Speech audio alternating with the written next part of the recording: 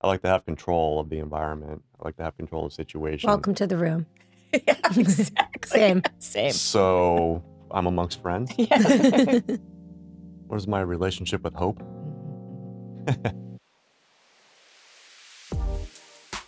Hey, this is Grand Exit, conversations starting conversations about living, dying, and living on. We're sharing real talk on the life, death, legacy continuum now, so we don't wait to the end to talk about what matters most. Enter here if you intend to be remembered. Hey, everyone, and welcome to Grand Exit, the podcast. You're here with Tamitha and Chelsea for a deep diving conversation with our guest, John Haase, my husband. For the past 20 years, John's been in the financial services industry, and he's now head of marketing for an asset management firm. You'll hear that in the way he shows up. As you'll hear him say, he's also the CFO of the Haase family, a role he plays differently these days as he prepares for his wife's eventual death while also working to stay in the now. Let's dive in. So today I get to be here with both Haases. Hey. We're missing Harper. She politely declined. She did decline. Which should come as no surprise. Hard decline, sort of politely. We're going to talk about this experience from a partner's point of view and what it feels like to be a caretaker, a husband, a dad, and a human experiencing this experience as a family constellation with your wife, partner, friend, in hopes that there's a little bit of wisdom or more for anyone who's sitting in your seat or Tamitha sitting in yours. We've really scoured the internet for good resources, and there are many, but they lack the flavor and humanity that we were hoping for. And so we're here to bring the pizzazz. Okay.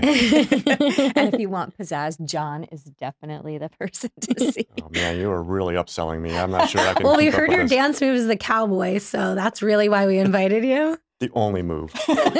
Yeah. It's not going to happen right now.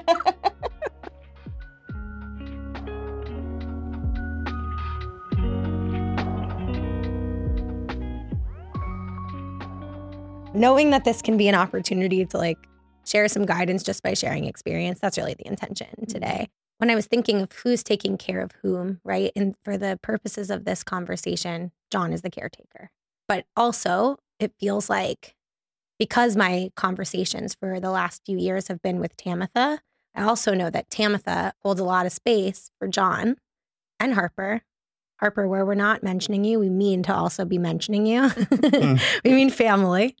So it sort of feels like the caretaker, like the caregiving and caretaking is on infinite loop to me. What does it mean to be taking care of what, of whom, and when? How do you feel when I say caretaker or caregiver?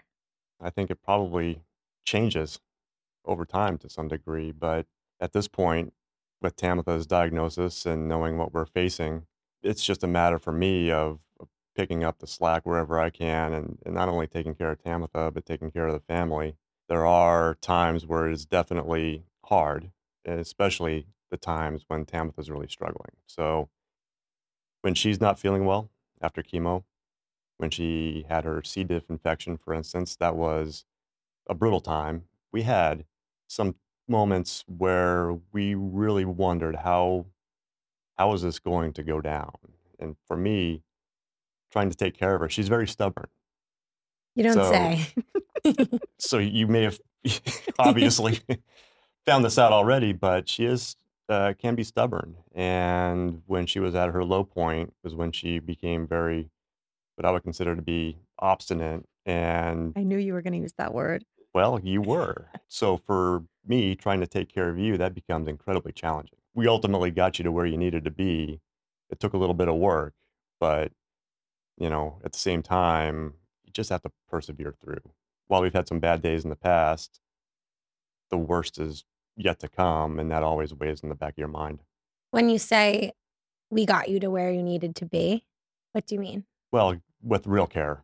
I couldn't take care of her in bed when she was, really just struggling to even sit up more than anything. So getting her to the hospital, getting her to real care. You have these moments of caretaking but you got to turn that over to somebody who really knows what they're doing and has the tools to really deal with what's going on.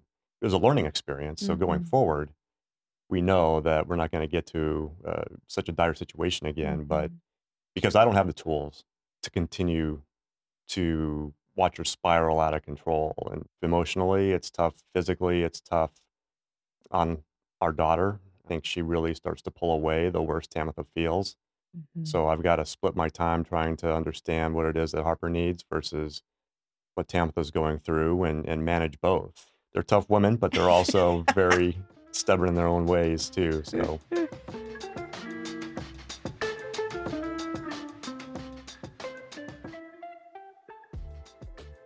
I become caregiver as soon as I feel strong enough again. It's almost like I'm trying to make up for a week I had to lay in bed and shore everybody back up again. You know, I'll try to spend a lot of time with Harper. Since her first day of first grade, we have bagel breakfast Friday. Every Friday morning, we go to breakfast before school. There are long periods of times where I don't do bagel breakfast Friday. And so I'm trying to shore that up, and I'll take her to get her nails done. You know, like try to do some of the normal things that or special things that we would do. And with John, it's sort of taking back all of the things around the house, especially that I know that he's had to pick up. So going to the grocery store, starting to make food again, and starting to clean and do the laundry, you know, those are all things that I just haven't been able to do. I sort of try to overcompensate really quickly once I feel better.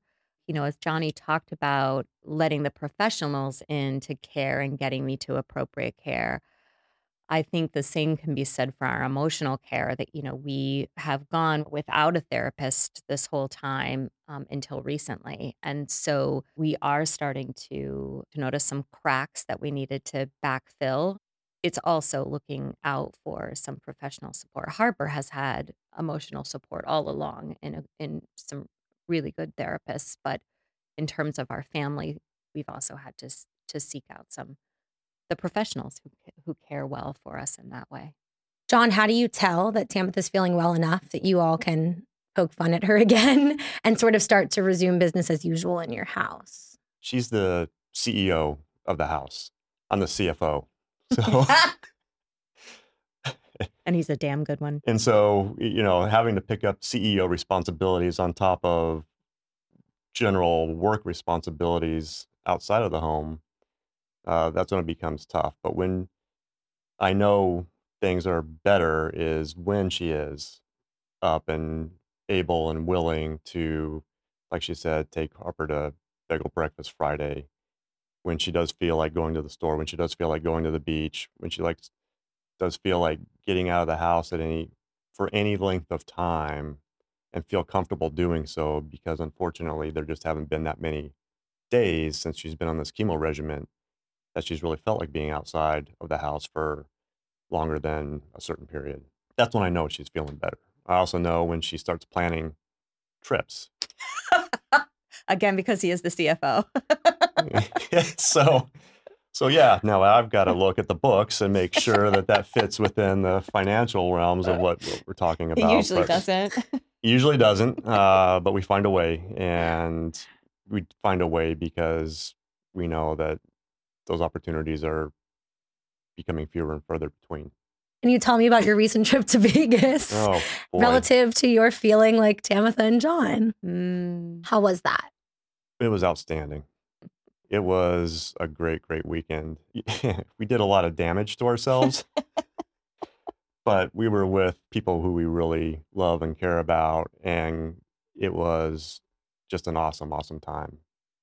In those moments, are you able to compartmentalize the hard parts from like the joy and presence? Or is it in the back of your mind?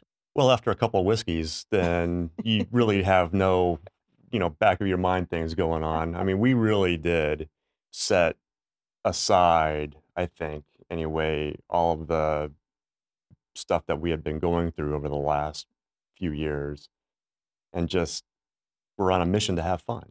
And we did that. And we planned out our dinners. We had a show we wanted to go to, and then we had a free night, the last night that you alluded to, where we ended up at a piano bar, which is one of my favorite things to do. So dueling pianos at that. And it was a great time, a little too much fun probably. Next thing, I just remember getting back to the room and Tamitha saying, "I think I made a mistake." I'm like, what are you talking about?" She says, "I don't know. I think I did something really bad." I'm like, "All right. Well, I tell you what, it was 1:30 or 2 a.m. or whatever." I said, I got to go to bed. So It couldn't you have can been that bad. you can tell me all about that later on. I had no idea what had happened. All I knew is, upon reflection and finding out later that she had picked up the bar tab for this group of people, is how friendly they became throughout the night.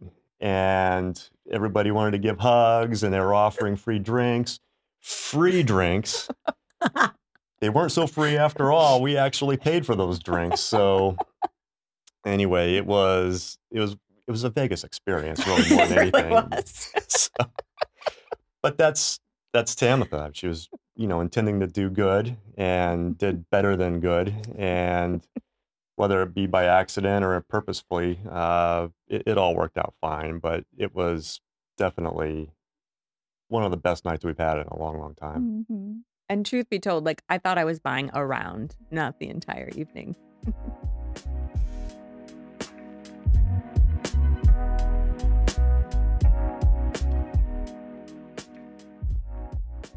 When you say Tamitha intended to do good and she did better than good, will you talk to us a little bit about Tamitha's way?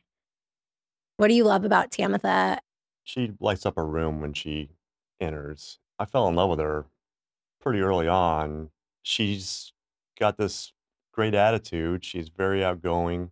She's beautiful, very smart, and is a people pleaser. She wants to please all the time. And I think that's where sometimes doing good and going above and beyond is where that comes in, is the pleasing nature of her. And that's her way. Her way is to please, is to do good, is to make people happy and feel welcome and appreciated, and all of the things that Chelsea, you or I or any of our friends could only hope to have in a friendship. Tamitha, what's John's way? Steady and good. We've been together a long time. And so the things I love most about him change over time, certainly. But those are the two constants. I can always count on him to come from a place of goodness, and I can always count on him to come from a steady place. He is my very best friend, my very best person. There is no pretense. He would always say things like, the worst thing is to become complacent.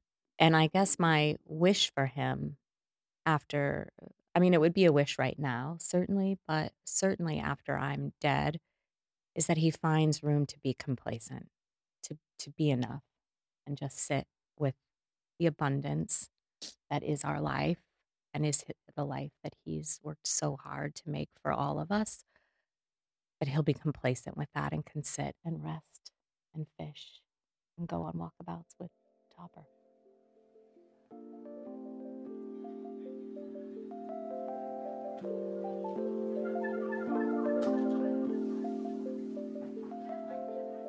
We've been on this amazing journey over the last 25 years plus.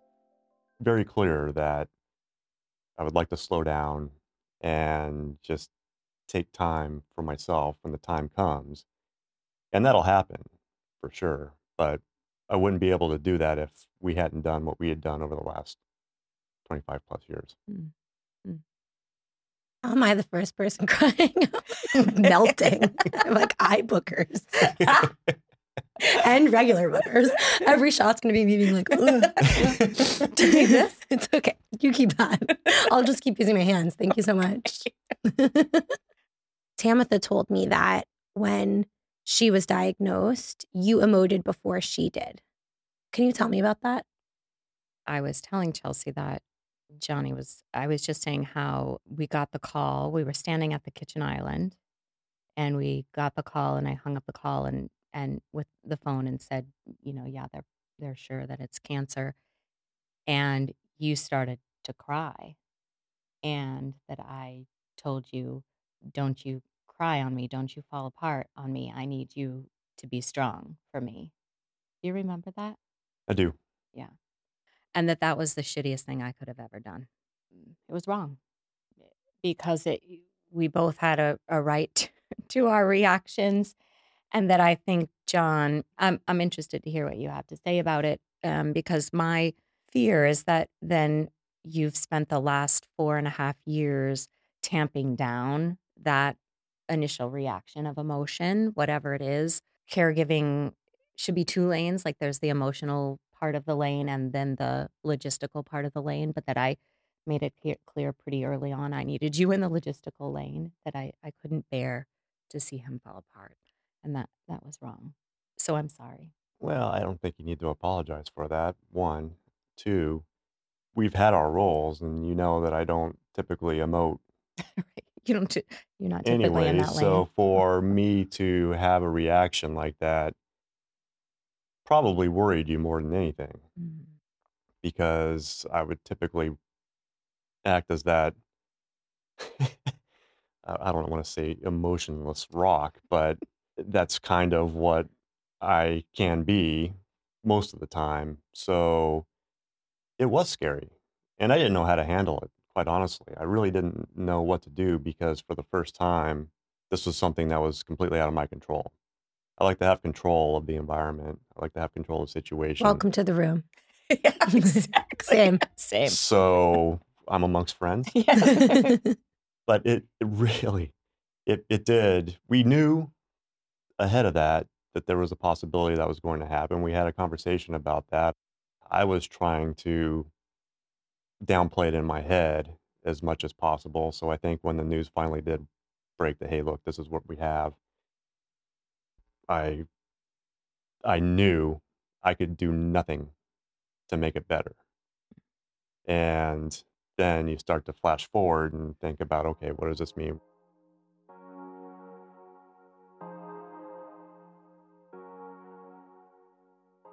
When you all received the diagnosis and you said you started to research, how did you begin the research? What were you looking for? What answers were you seeking? I was seeking a cure, first and foremost. How can we cure this? Which quickly became into, how can we treat this and who can best treat it?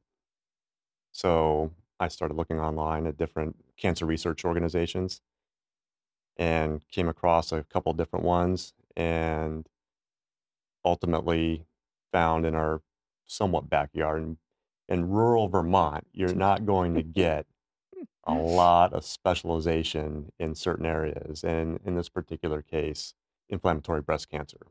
We did go see a doctor in Vermont. I asked the question, how many cases like this have you seen? A few.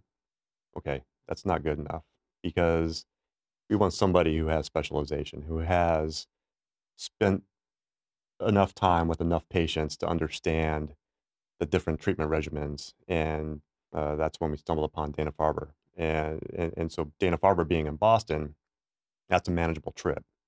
Let's go see them.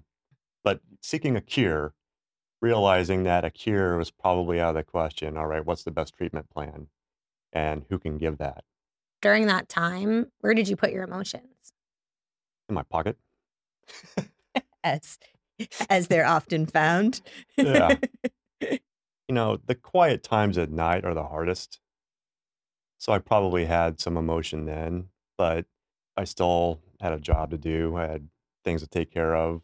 I've always tried to make sure that I do carve out time to take care of myself whenever I can, because if I don't, I start to fall apart quickly. And by taking care of myself, it's really just getting outside, exercising, getting fresh air. And if I don't have those opportunities to do that, that's where my mind starts to deteriorate pretty quickly. And my body too. I mean, if I don't have everything working together, it becomes very challenging.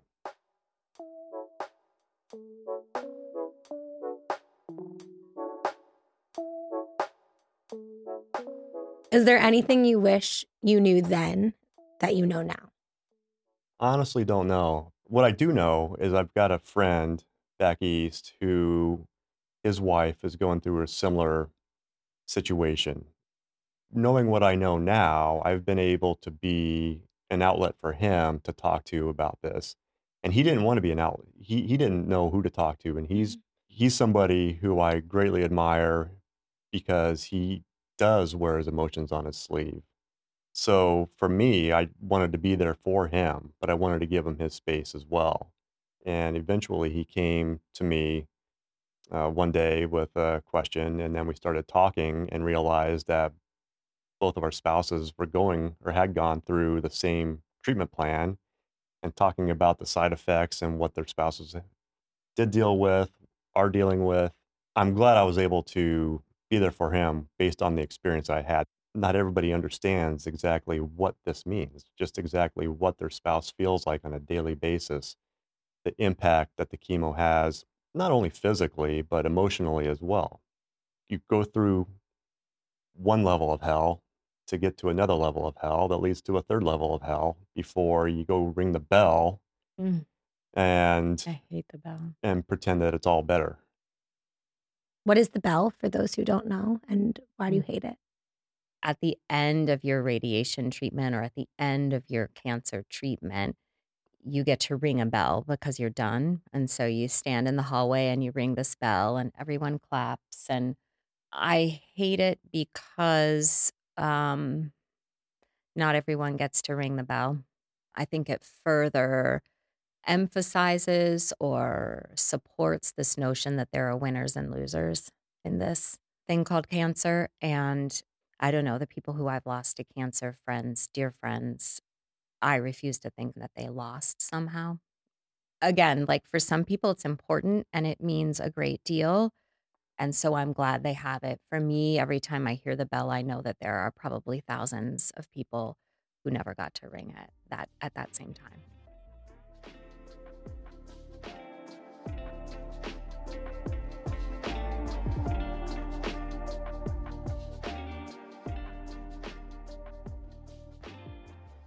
Where have you found support in the process? My family's always been supportive, but I've always really relied on myself for a lot, and we were far away from everybody. The support we got was from our friends back in Vermont. We couldn't have gotten through what we did without them. So by that, it was a meal train that came a few days a week, just lending of support. Hey, you want to go out and grab a beer and just hang out?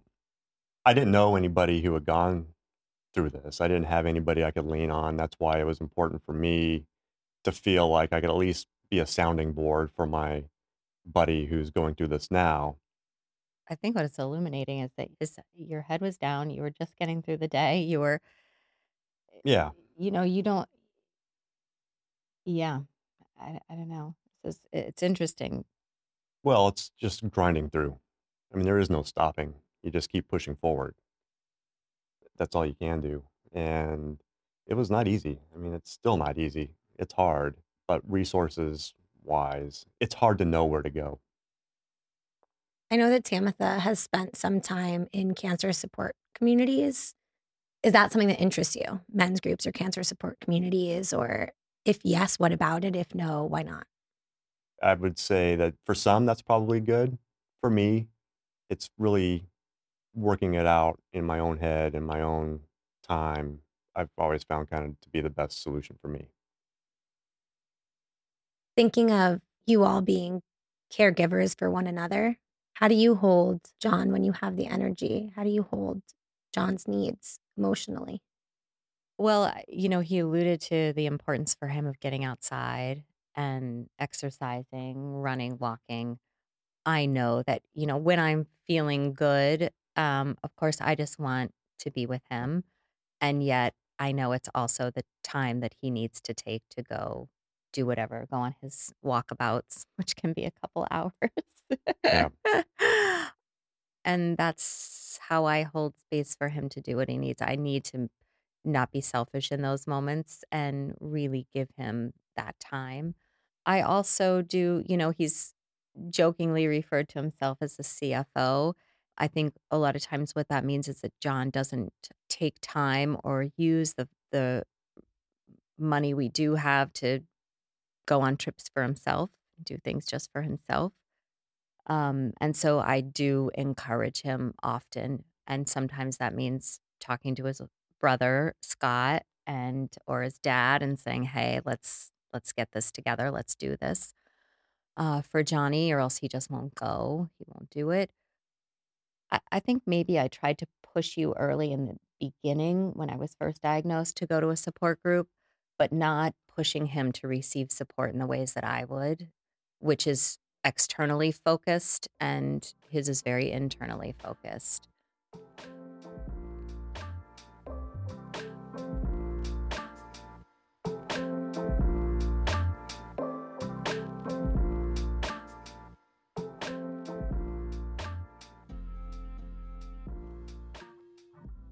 I did give Harper the chance to weigh in here and share any questions that she has for you all, or funny or embarrassing were the first two, or other.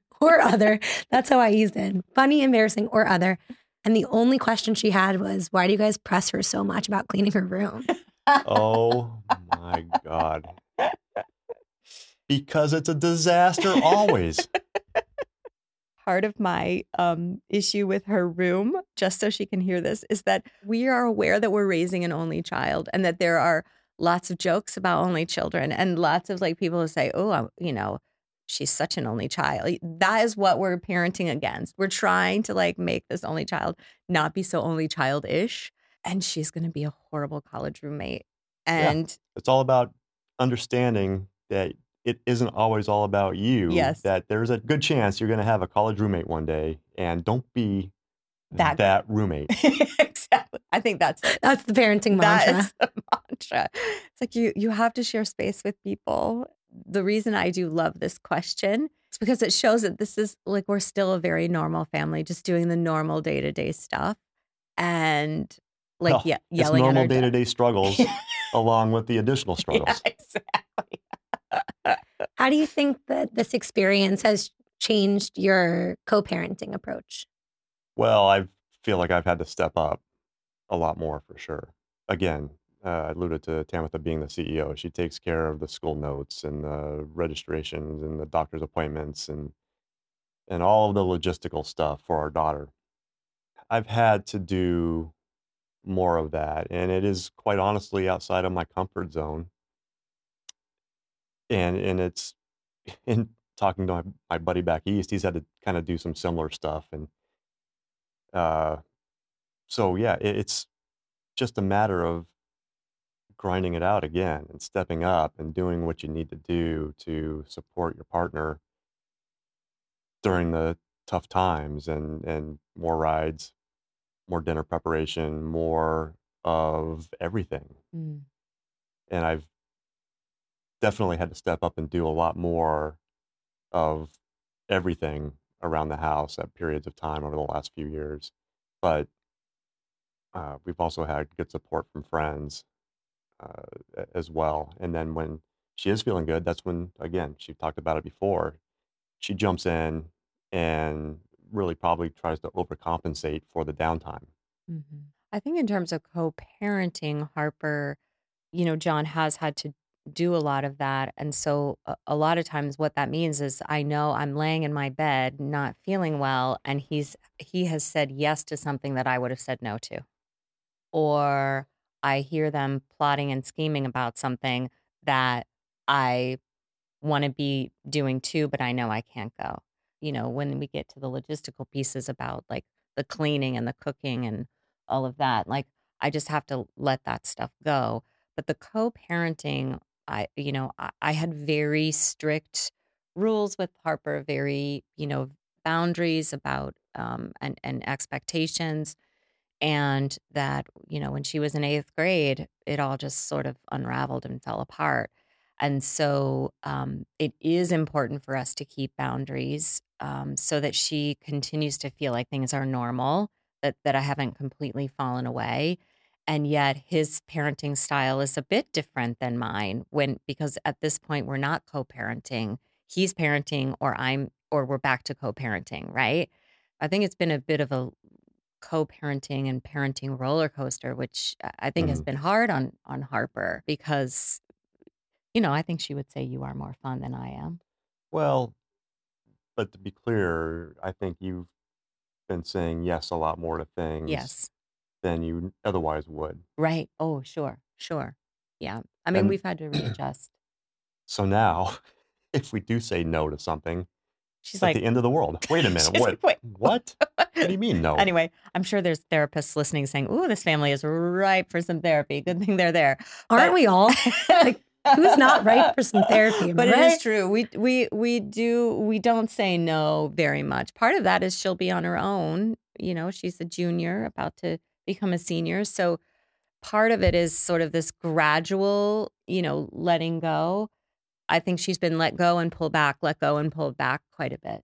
She's definitely struggled with everything that's been going on with her mother, and so it's almost as if we're at times walking on eggshells Mm. for sure, and understanding that you can't just bring the hammer down and on something without it being a good reason. Mm-hmm.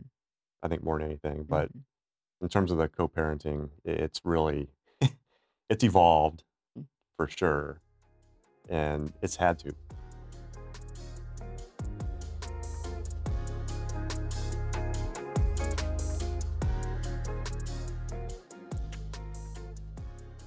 You mentioned a little bit earlier about hope. When you're in research, you mentioned it. When you're researching, there's always that bit of hope that you would find a cure, but you then quickly default to treatment. We've gone into some depth around Tamitha's relationship with hope. I'm curious yours. What is my relationship with hope? Mm-hmm. It's stretched pretty thin, but you can't live without it. You can't give up thinking that maybe there's something out there that can help. That's hope. There are therapies being developed, so there is hope that one of those becomes FDA approved, or that she gets added to a test program with a new therapy at some point in time. There are a lot of unknowns, let's be clear. We know what the end game is. Between now and then, we don't know a lot how long she's going to be on this particular treatment plan that she's on. If it continues to work, great. If not, then what? And it's always the then what? What's next? What is that? And I guess in that particular light, I hope that there is a new therapy out there that experimental or proven is available to keep her going as long as possible. Thinking about changing expectations, I don't think anybody lives anticipating that you'll get a diagnosis that changes the trajectory of your plans at best, right? Mm-hmm. How have you adjusted as two people who value control? Mm. I don't know anyone who doesn't value control, I don't think, in some way, but as two people who are such doers and do kind of run ahead to make sure just you're a half step in front of whatever life brings so that you can be present to enjoy it and make the most of it. How do you cope with the pivot of what you dreamed of together and what you're sitting with now?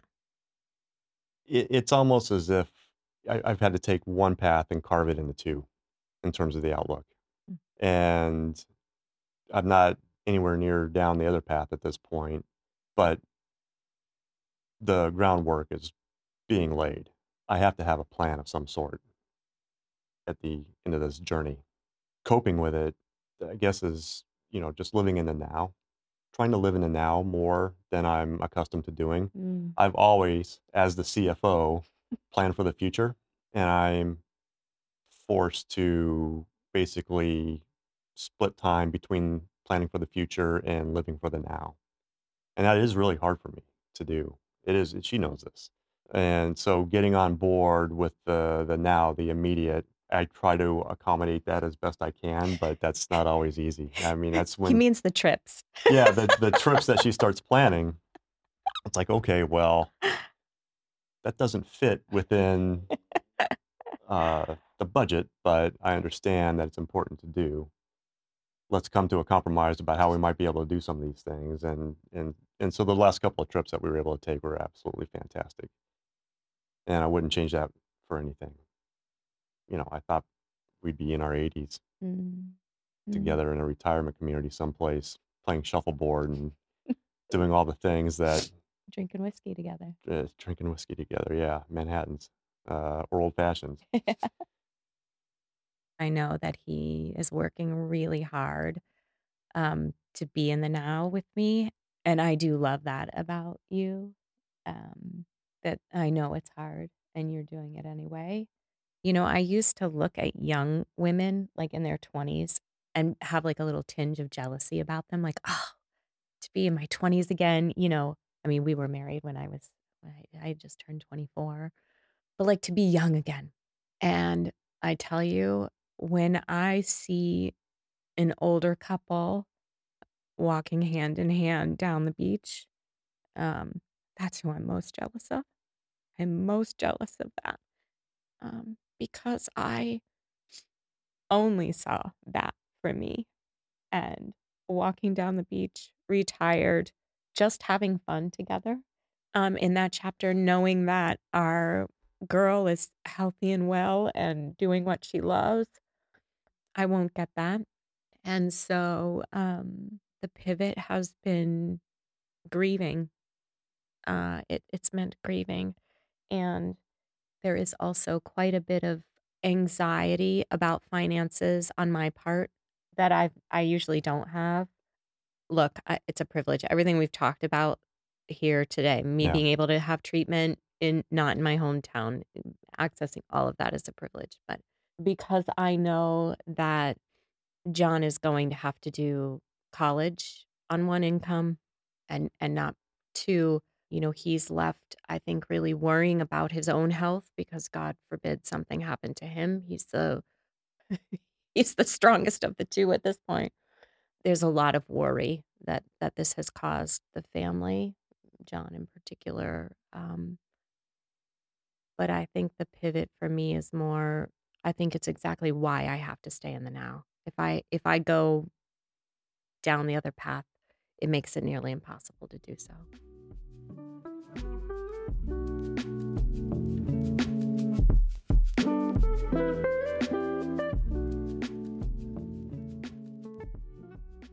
Once I'm not here anymore, how do you hope to know that I'm still around you? Like, do you think I'll be able to still let you know that I'm there? Is that So you're important to you? asking if you can haunt me Permission to haunt? for some permission to haunt? No. Well, you'll always be with me. Yeah, you'll always be in my mind. I will carry some of your ashes with me wherever that may be, but you'll always be with me. You'll always be a part of me. I am not a cute crier. This would have to be an audio only episode. Is there anything you want anyone who is sitting in seats like yours to know? Be flexible, be willing to have your world turned upside down, be willing to take that journey wherever it leads. You just have to adapt and move on. It's just about perseverance. It's just about adapting to your surroundings, your situation, and doing what you need to do to support your partner, support your family, and create an atmosphere that can be as normal as possible, understanding that it's anything but normal. Mm. My granddad used to say normal is just a cycle on the washing machine anyway. Well, that's a great point. What's normal these days? What is normal?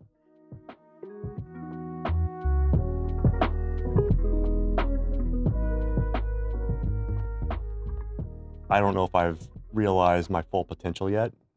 I don't even know if I know what I want to do with my life at this point, but it's having that as an option I've found to be a luxury because I know many others don't necessarily have that option. So for me, what people should know about me is I'm just a simple guy from a hardworking family Mm.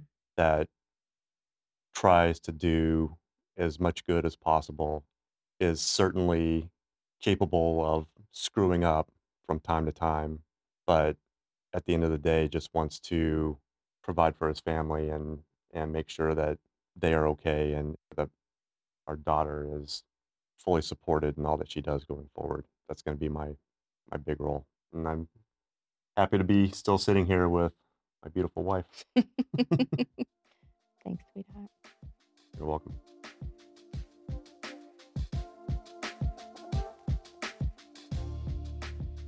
We'll be right back with the rest. Inspiration for living from Matters About Dying.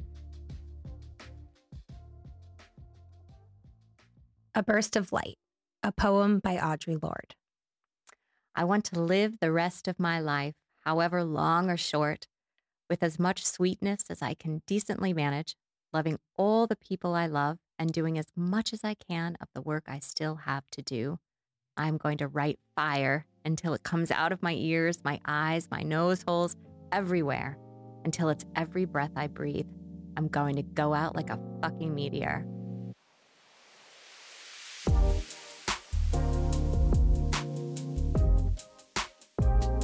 If you're enjoying exploring the life-death legacy continuum, come back to keep diving in with us here. Subscribe, rate, and review us wherever you get your podcasts. Connect with us on Instagram. We're grand.exit. And sign up for our newsletter at grandexit.com/newsletter.